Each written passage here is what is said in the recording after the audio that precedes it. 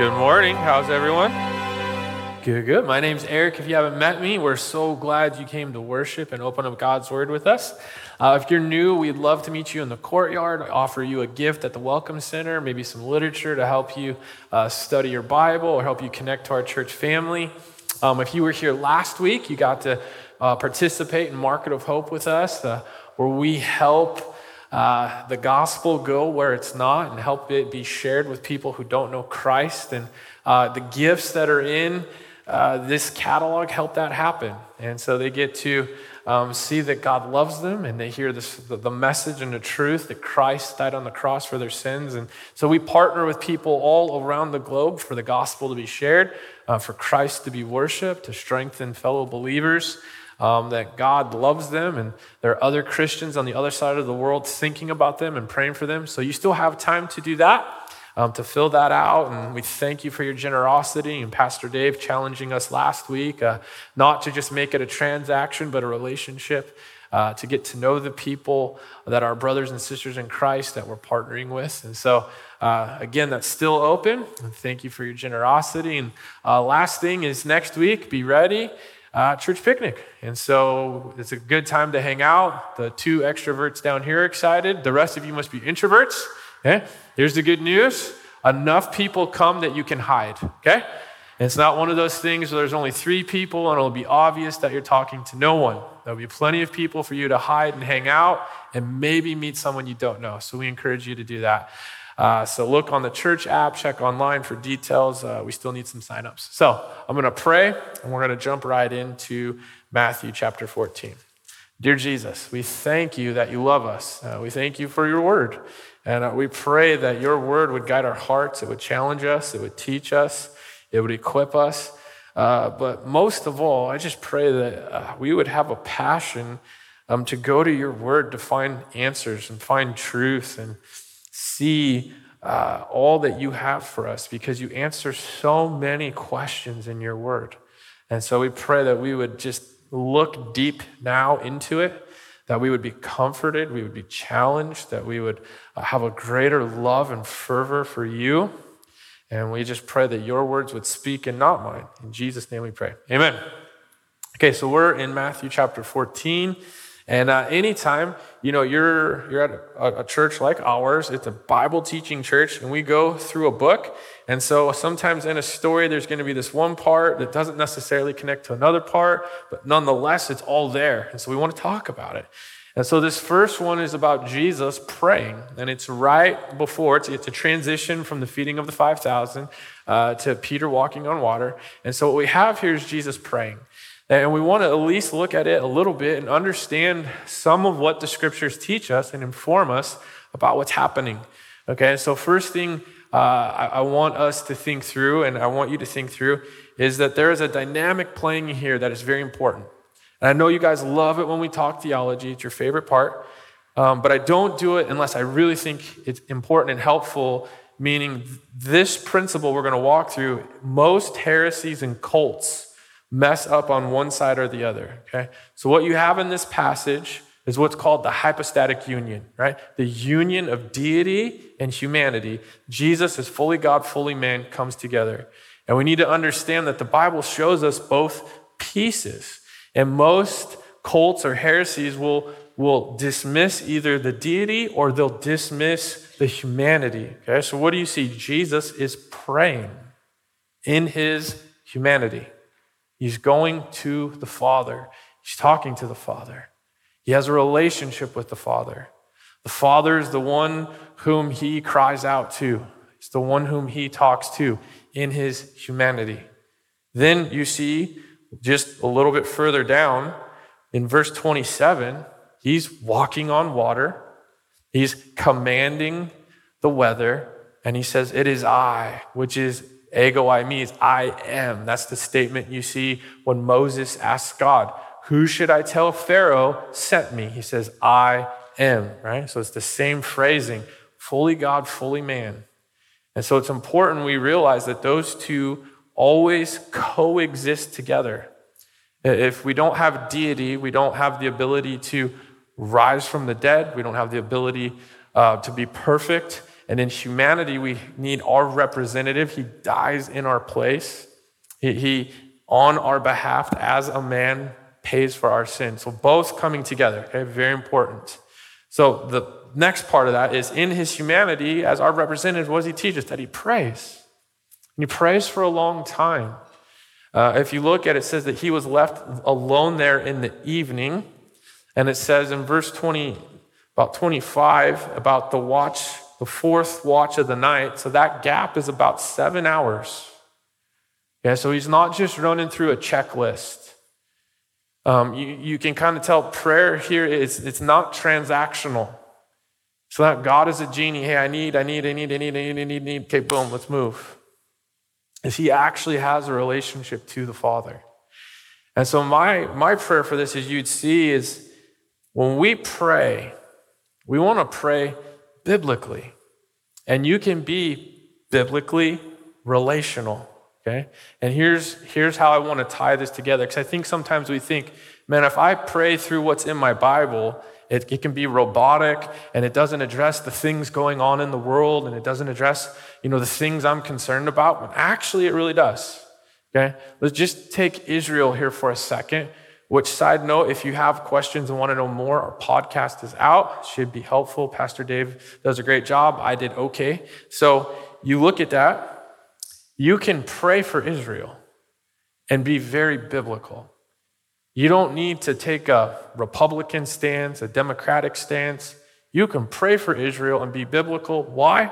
Because God loves Israel. Read Romans 11. He's telling the Gentiles, hey, you need to care about them. They were my chosen people to take the gospel to the ends of the earth. They had the law. They had the prophets. They started this. I chose to use them. And so you're not being political. You're not being worldly. You're simply praying things God cares about. You want to pray for Palestine? That's great. Why? Because God tells us, pray for those who persecute you. Pray for your enemy. Pray for the weak. Pray for the sick. It doesn't have to come under a guise of politics, being an American. You can look at the scriptures and it tells you to pray about these things. It tells you to teach your kids in the morning, in the afternoon, and at night. You can pray about your kids biblically. Okay? And so prayer can be guided through the Bible. You don't have to read a special book and go on a secret place. You don't have to do any of that craziness. You don't need to talk to a monk, none of this stuff. You simply talk to the Father, and you can be guided about what you talk to the Father about through the scriptures. You can pray biblically. It has all the things. It talks about marriage. It talks about parenting. It talks about money. It talks about your enemies. It talks about nations. It talks about the lost. It talks about having sickness. Talks about having enemies. Talks about friendship. Okay? So all of these things, go to the Father. Spend time with him. And think of prayer relationally. It's not a transaction. Some people, they struggle with this. Well, why should I pray if God already knows? We've talked about that Jesus says, the Father already knows what you need. And then he tells you to pray anyway. Why? Because it's a relational process. And I think you'll see that play out, but it's important we see that, is that Jesus takes time to pray, and not a quick prayer. He prays. And he prays to the Father because he loves him. He loves the Father. Okay, so as he is praying, it says there's a great distance away. The disciples are on a boat, and they're going to the other side. And in the midst of that comes a great storm, and the disciples are terrified. And so we get to see some principles here to walk through. The first one is that in the midst of this storm, in the midst of what's going on, is that Peter actually has faith. And we want to talk about faith and talk about Peter. This is important. I think sometimes Christians get beat up, picked on, made fun of because we have faith. And so faith gets looked at as something less intelligent people do, non-thinking people do, something that is considered, blind trust or blind faith. And it's something that people who can't think rely on to make them feel better. You guys ever heard stuff like that? A little bit? Okay, I came across this the first time in my sophomore year of high school. I had a conversation with my biology teacher, and what I said to him was really smart, but it wasn't my words, it was my youth pastor's. He was really smart, but I got the benefits of it. So he was talking about how, creation happens and, this big collision, and there's people who believe that God created it, but that's silly and that's nonsense. You can only know things to be true empirically, right? You can only know things through your empirical senses: sight, touch, smell, taste, hearing, your 5 senses. So that's the only way you can know things to be true. And so this is what my youth pastor told me to say. So I said, well, how do you know that sentence is true using your 5 senses? Like, you can't touch that sentence, taste that sentence, right? Hear that sentence, right? How do you prove that sentence is true using your 5 sentences, your 5 senses? And he's like, well, that doesn't matter. And I'm like, oh, so you have faith, right? So I got to have a lot of fun. And he's like, well, what do you mean? I'm like, well, you can't prove it according to your methods, so then you must believe it's true and have faith. He's like, well, I have reasonable faith. So do I. That's the essence of what I'm getting at. Okay? He wasn't there. He can't prove God doesn't exist, but he has a bunch of reasons why he thinks what he thinks. Christians, we have reasonable faith. We have reason to trust the Bible. We have reason to trust Christ. Does Peter have good reason to trust Jesus on what we've seen through the book of Matthew? It wasn't a trick question. Absolutely. He's seen Jesus feed the 5,000. He's seen Jesus calm the storm. He's seen Jesus heal the lame. He's seen Jesus forgive sins. He's seen Jesus perform miracles at weddings. He's seen Jesus do all kinds of things. Does he have reason to trust Jesus? Absolutely. It's not just blind, get off the boat and run. He has a relationship with Jesus, a trust, follow relationship that helps him come to a place of trusting reasonably. And so it's important that we realize when we're called to have faith, when we're seeing faith, it's not you just blindly agree and there's no good reason to it. But at the end of the day, there will come a place where you have to put your foot out of the boat and on the water.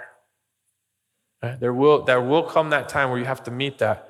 But for this part, what I want you to see is that Peter, I really believe he had reason. He had good reason to trust him. He had good reason to trust Jesus. And so the next part of this I want to make clear is when we think of faith, there's saving faith, right? How do you become a Christian? You believe, you trust that Jesus is the one who died and paid for your sins. You're not saved by works. However, what's the evidence of your faith? Is your works. Works prove, show, reveal faith. They're not works save you, but they show you believe. So when Peter, he steps out, he's showing evidence, hey, I trust Jesus. He's the one whom I follow. He's the one whom I trust. So important for us to think through is, how am I actively trusting Christ? If you were to look at my life, you would see that I trust Jesus. That I'm one whom I follow him. I don't just say it. I didn't just say a prayer 10, 20, 30, 40 years ago. You can show in my life that I trust him. Whether it's I trust his commandments, I trust his provision, I trust his decisions, I trust his sovereignty, I trust that he will judge and he will make things right. Whatever lens you want to put that through, how does it come together? Okay. As I was thinking through this, it was just reminding me, I was like, okay, when was the time I could tie this in? And I was thinking through, what we went through in COVID, and just thinking through, okay, what do we believe to be true about Christ? Okay, what do we believe to be true about the Bible? And as we were searching the scriptures, it's like, man, the church gathers. The church gathers. They were persecuted, the church gathered.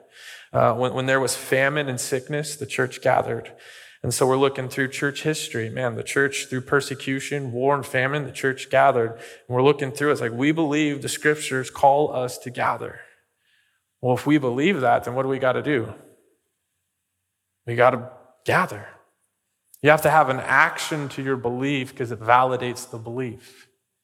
And it was something we had to do through prayer, through the scripture, and coming to that conclusion. It's, again, reasonably. It wasn't we turned on the news and were like, oh, we'll show them. Didn't read a health study and say, oh, that's nonsense, or this is... No. What did the scripture say? What did we reasonably conclude? Then how do we show that we actually believe that conclusion? So stepping out is part of that. Faith, you can think of it in three terms, that you know, agree, and trust kind of all encapsulate what it means to have faith. Do you know that that's what God says? You know it is God. If you look, before Peter runs out into the ocean or out into the sea, what does he do? He verifies that it's actually Jesus. Why? Because at first they thought it was a ghost. So he doesn't just blindly run like, oh, a ghost, sweet, a demon. Hopefully it's Jesus. He goes, no. Lord, is that you? Verse 28, Peter said, Lord, if it's you, command me to come. So he knows, okay, it's Jesus. I have a relationship with Jesus. I've talked with Jesus. I know what he sounds like. I know what he asks. I know it's him. Okay, that's part one. Part two, you agree. He agrees. Okay, it is Jesus. It is him who's asking me. So I'm now going to trust. I'm going to take an action step. I'm going to go out there and actually do what he's telling me to do. Trust, know, and agree, right? Those three principles. And so when you think about it, it's not, okay, do I know it's from God, from his word? Do I agree? And then trust, will I put action behind my decision? And so it's important, you see, faith is not just something you intellectually decide. It's a full buy-in. It's a verb. It's an action. And Peter decides, I'm not going to just say I trust Jesus. I'm actually going to get out of the boat and I'm going to move. Now, here's what's important for us to see. In the midst of faith, there are going to be storms, chaos, anxiety, pressures, fear that come.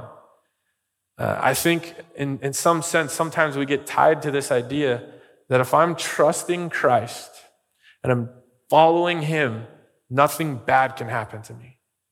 Okay? There's that old kind of Sunday school saying, there's no safer place to be than in the hands of Jesus.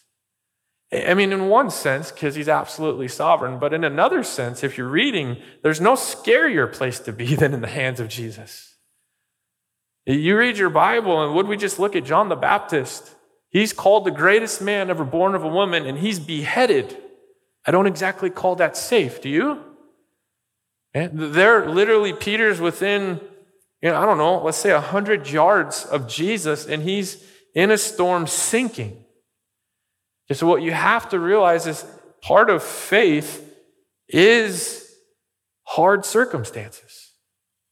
It doesn't preclude or save you from difficulties. And that's where the world or this kind of pop culture Christianity wants to say, you just need to, if you have enough faith, bad things won't happen to you. That's just a lie. Sometimes when you have a lot of faith, bad things happen to you because you have a lot of faith. What you have to get into our minds is God says, I'm going to have this happen because it's good for you. Well, how can chaos and anxiety and storms be good for me? So that's where faith, you trust that Christ knows what is best. You trust.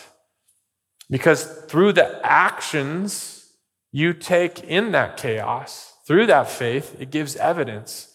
Evidence to unbelievers, evidence to believers, and evidence even to yourself that you love Christ. And look at John 14, 15 through 16. Just marry these two ideas together.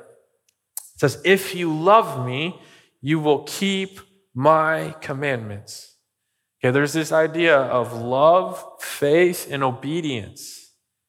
He says, and I will ask the Father, and he will give you another helper to be with you forever. And so there's this kind of affirmation in our behavior that we love and we trust Christ. And so it's not just enough to say, oh yeah, I love him, I said a prayer. No, I love him, I follow him. He says not to gossip, I don't gossip. He says marriage is between a man and a woman. He says to not commit adultery. He says to not get angry. He says, do not be anxious. All of the things he tells me not to do, I trust, and it gives evidence to my faith. And then when the storm comes, that's when that'll be challenged. Do you really believe? Do you really trust? Okay, so Peter's fear, I want you to catch this. Fear, circumstances, anxiety, it's always going to be what challenges your faith. There's always going to be some external feature that challenges the absolute fabric of your love, affection, and trust towards Christ. And it's important to see here what happens is Peter allows external circumstances to take his eyes off Jesus and put his eyes on the chaos around him. You're like, Pastor, I feel like you're reading into that. I'm glad you brought that up. Let's look at verse 30. It says, but when he saw the wind, how do you see wind?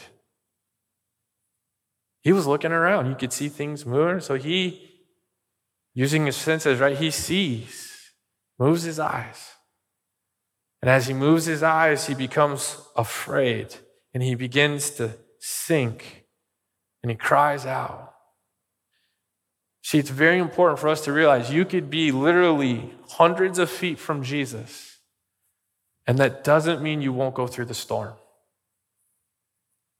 Jesus invites him off the boat knowing in his deity the wind is going to blow and you're going to be afraid. Okay, so for all of us, there's going to be something that challenges you to not trust Christ, to not continue to taking the next step. See, this is a great passage because it really speaks to all of us. Because A, you're on the boat, right? 2, you oh man, I want to get off and I want to follow. You get excited. And you take that step, you know it's him, you agree it's him, you trust it's him, and then boom, something happens. And it challenges the very fabric of you trusting Jesus. And all of a sudden your eyes come off of him and your eyes turn on to your sickness, your bank account, a relationship, fear, anxiety, whatever it is. And you're not looking at him and you're trying to solve the problem, because you're trying to make the anxiety and the fear go away. And the fear, it's there to drive a wedge. It's there to get you to focus on solving instead of trusting. And so when you look at passages, I want you to see this. Philippians 4, 6-7 says, do not be anxious about anything, but in everything by prayer and supplication with thanksgiving. So he says, don't have this feeling in anything, but in everything, go to prayer. I'm like, why are you hammering that? Because I always find it fascinating as a pastor. People will come to me and I'll be like, hey, have you prayed about it? It's like, I don't need to pray. Don't tell me that. I'm not a child. Well, I'm pretty sure Jesus was a grown man and he prayed. He is the Son of God and he prayed. And the Bible tells us to pray. And yet it's one of the things we dismiss first. As if prayer is just there. It's some nice, cute idea Jesus told us that we could teach our kids about, but not practice. The Bible's very clear. Well, why do you do that? Because prayer is a relational place where you go to the Father about the things that are making you anxious. And you go to him in anything that makes you anxious with thanksgiving and supplication. Well, what's supplication? It's the pleading of, God, I need this. God, I need this. God, I need this. And you plead with him, and you plead with him, and you plead with him with thanksgiving. It says, let your requests be known to him. 7, and the peace of God, which surpasses all understanding, will guard your hearts and your minds in Christ Jesus. If you've been a Christian for a while, you know that that's true. You know there's times when you felt like the world was falling apart. All you could do was pray. And somehow at the end of that prayer, there was a peace inside of you. There was a peace that said, you're going to be okay. Now here's what we have to understand. That peace is not the absence of the circumstance. That peace is that he is with you, he loves you, and you're not alone. That's the peace. And sometimes it takes a lot of praying because we're like, God, take it from me. Take it, please. And he's like, hey, come on. And we grab it back down. We have to keep praying, keep praying, keep praying. And so we finally work that out in prayer and say, okay, I can trust you. See, going to Jesus in the fear, that's what we have to understand. Bad circumstances will come. The storm will come. The wind will blow. The question is, will we take our eyes off Jesus? And when we allow external factors to cause us to not pray, not read our Bibles, not trust him, and to dig in our heels and try and get the favorable circumstance that we desire, that we want, because we want this feeling to go away at any and all cost. And will it cause us to do the worst thing, which would be to go away from Christ? That's why I want you to catch, what is Peter's response? Let's look at verse 30. He saw the wind. He was afraid. He began to sink, and he cried out to who? Lord, save me. Notice, Peter doesn't try to swim back to the boat. Peter doesn't cry out and say, hey, throw me a net, throw me a pole. I don't know if they had floating devices back then, but throw me something, piece of wood. No. His first response is to cry out to the Lord. When your world falls apart, what is your first response? When you see something that causes the insides of you to move sideways and back and forth and blood pressure to boil, what is your first response? I want us to think about something. Because this is the essence of part of why the storm comes, is it's to teach us to go to Jesus. But we're so conditioned to do other things because there's this emotion in us. There's these strong, powerful feelings of either abandonment, fear, anger, revenge, hatred, whatever it is. It's in there. For some of us, you turn on the news. And I don't know why that soothes you, just angry people talking about angry things. And somehow that calms you. And you're like, oh yes, I can be angry about that. I don't know. Some of you go online and you find people to agree with your positions. And you're like, see, this person who doesn't know anything agrees with me. Yes. And it soothes you. I don't know why, but it does. Some of you go to the stock market, you go to your checkbook, and you're like, that, but this, everything's fine. This one's more my style. Food is so comforting. I don't know if you know that, right? But here's the bad part, for a minute. And then it's gone. And then you're sad again. So then you eat more. And then you feel guilty about doing it. And you feel worse. Right? It doesn't work. Some of you dig in and you try to control it. Can you have that flight or fight? The fighters, they want to control. Oh, I'll fix it. I'll do it. And you just jump in trying to make everything bend to your will. Then you have your flight. You just run. You go binge watch. You go ignore. You don't talk. You don't look. You hide. Within all of us, there is a mechanism we go to outside of Christ to try and calm the storm. It's all through the passage. They were terrified. Do not be afraid. He was afraid. He cried out. See, the question is, what is your response when the storm comes? Peter offers and shows and demonstrates the perfect response. Lord, King. Notice the wording, Lord, King, save me. Why? Because he's the one who fed the 5,000. He's the one who calmed the ocean. He's the one who heals the sick. He's the one who forgives the sins. Why not go to Christ?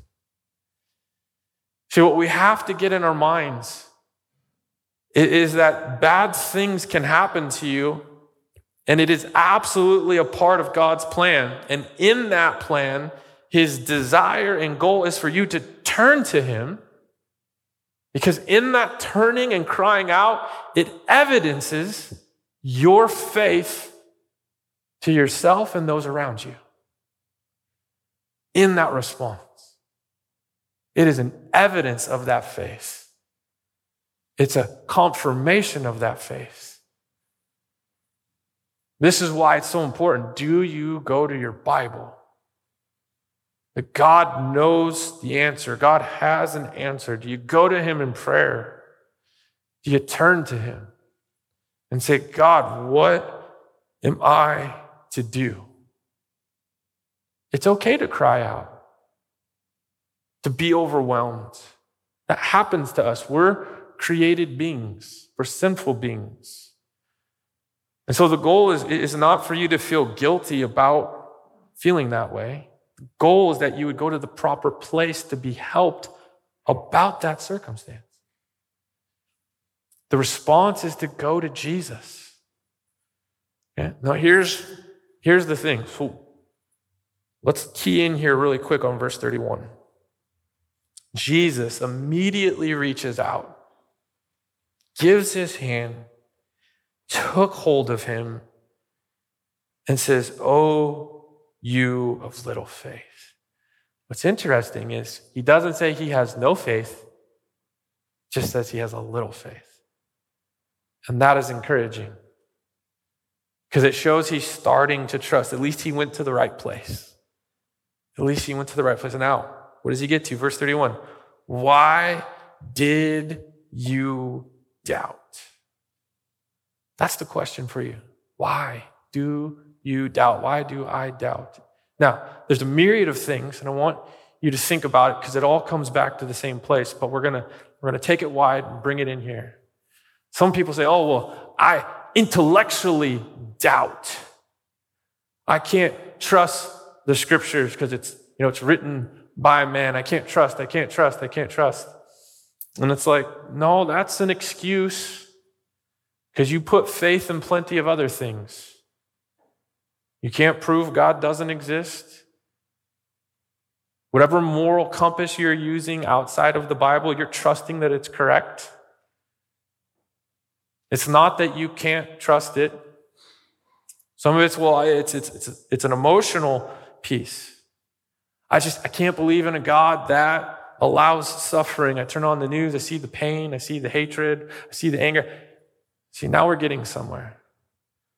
The doubt is, how could a God who loves me let this happen? I can't trust God because pain is happening. And if pain is happening, he doesn't care. I need to fix it myself. See, the doubt, this is the tension. How can a God that loves me and cares for me allow this to happen? Because if I were in charge, this would never happen. That's where the danger settles in. If he loved me, I wouldn't be sinking. This can't be a part of the plan. This can't be a part of it. There's no way this is a part of it. It makes no sense to me. It doesn't feel right. It doesn't sound right. It doesn't look right. It's causing people pain. It's causing me pain. Therefore, it can't be true. Therefore, I need to somehow remedy and fix the things that are causing these feelings. See, the essence of doubt is we don't think God is doing a good job.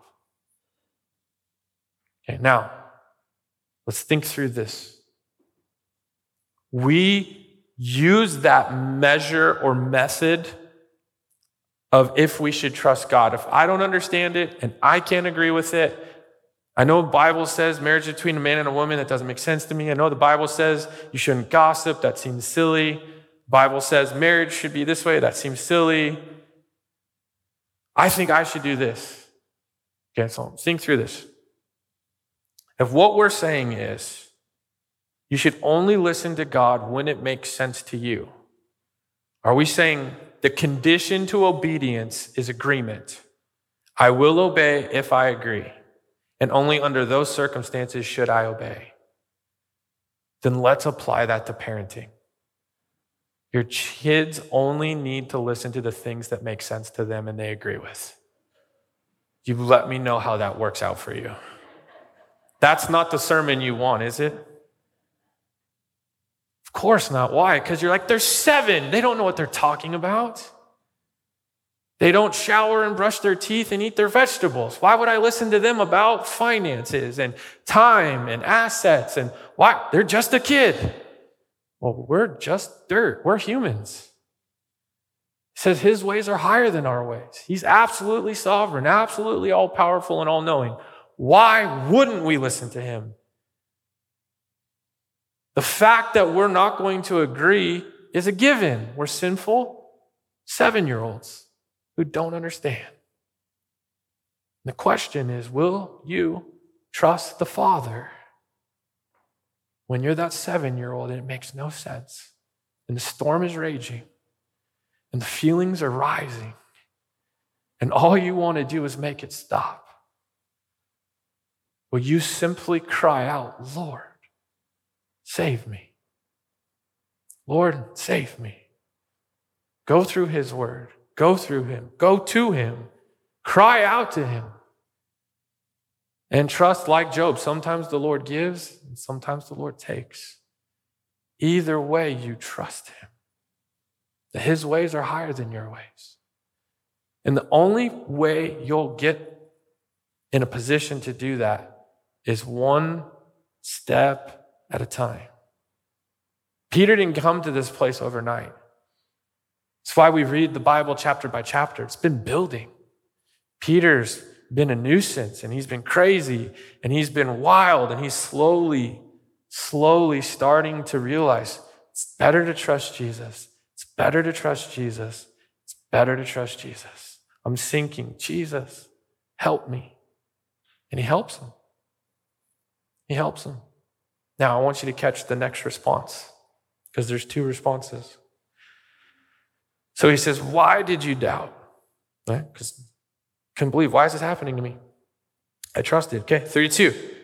Then he got in the boat, the wind stops, and those in the boat worshiped him, saying, truly, you are the Son of God. You are God.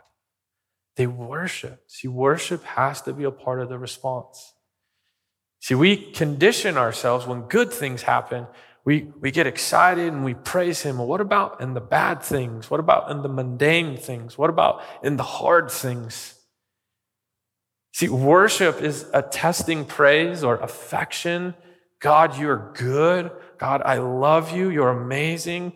You're worth my time, my effort, my talent, my treasure. Right? That's worshiping God.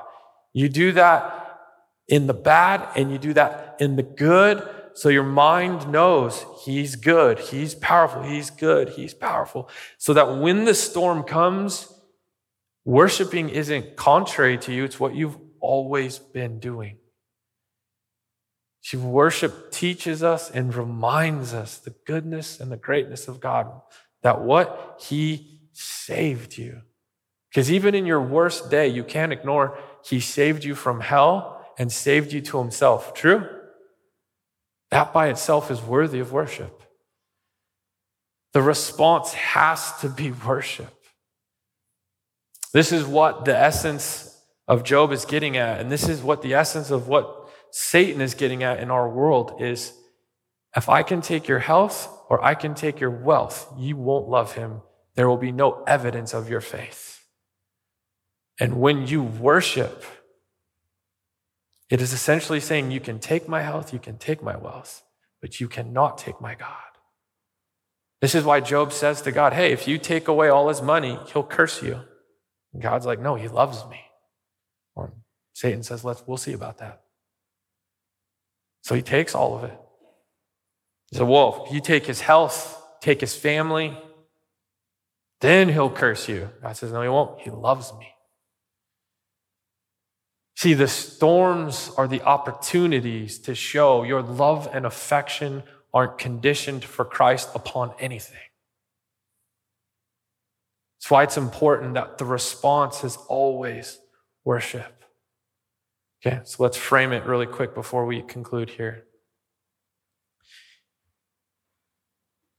You step out in faith. You say, God, I trust you.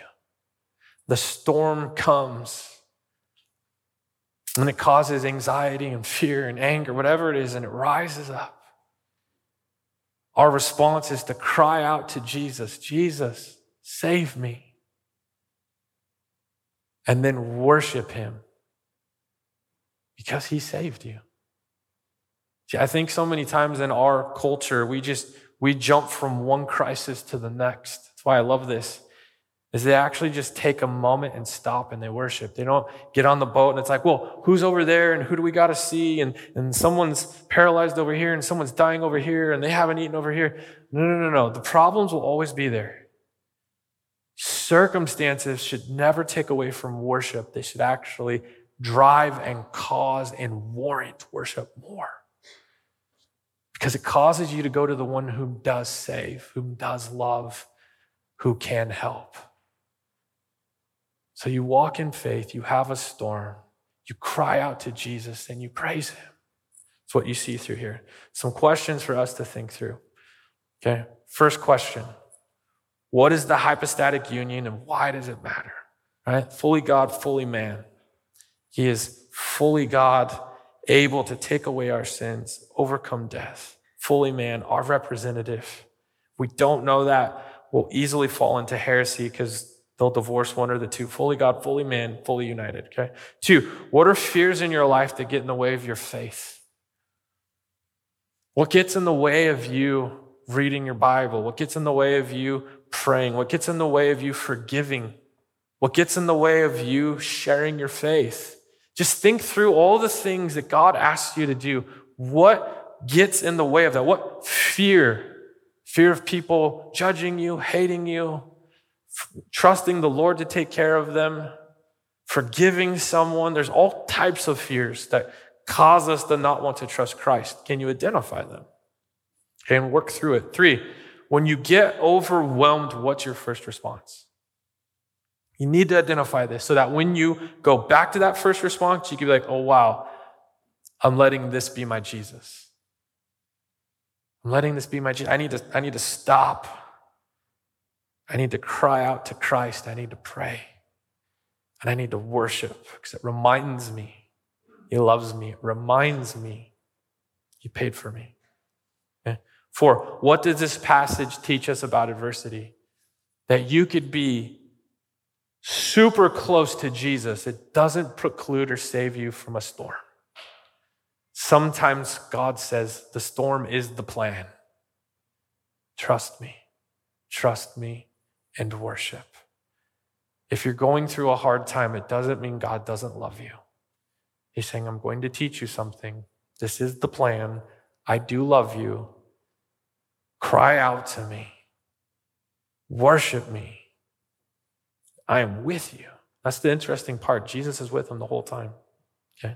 Just like us. 5, how should Peter's example in this passage encourage you? It should encourage you that it's good to get off the boat. It's good to take that step. But also know with that step will come a storm. And it's okay to cry out. Everyone cries out who isn't Jesus, right? It's okay to cry out. Trust him. He will save you, and worship. That's the rhythm you see in here. Step out in faith. Cry out in the storm. Worship as a response. Because he is able to do all things for us because he loves us. Amen? Let's pray. God, we love you. We thank you and we praise you. I just pray that we would trust you more, love you more, and we would step out in faith in the things you call us to. That when the storm comes, God, we would trust you. We would look to you. We would cry out, Lord, save me. And God, that we would worship you, that you have saved us. You saved us from death. You saved us from hell. You saved us from our sins. We would cry out and worship. You truly are the Son of God. You truly are the Lamb that takes away the sins of the world. God, I pray that we would just continue to search through the scriptures to know you and love you and want to be like your son, Jesus. In Jesus' name we pray. Amen.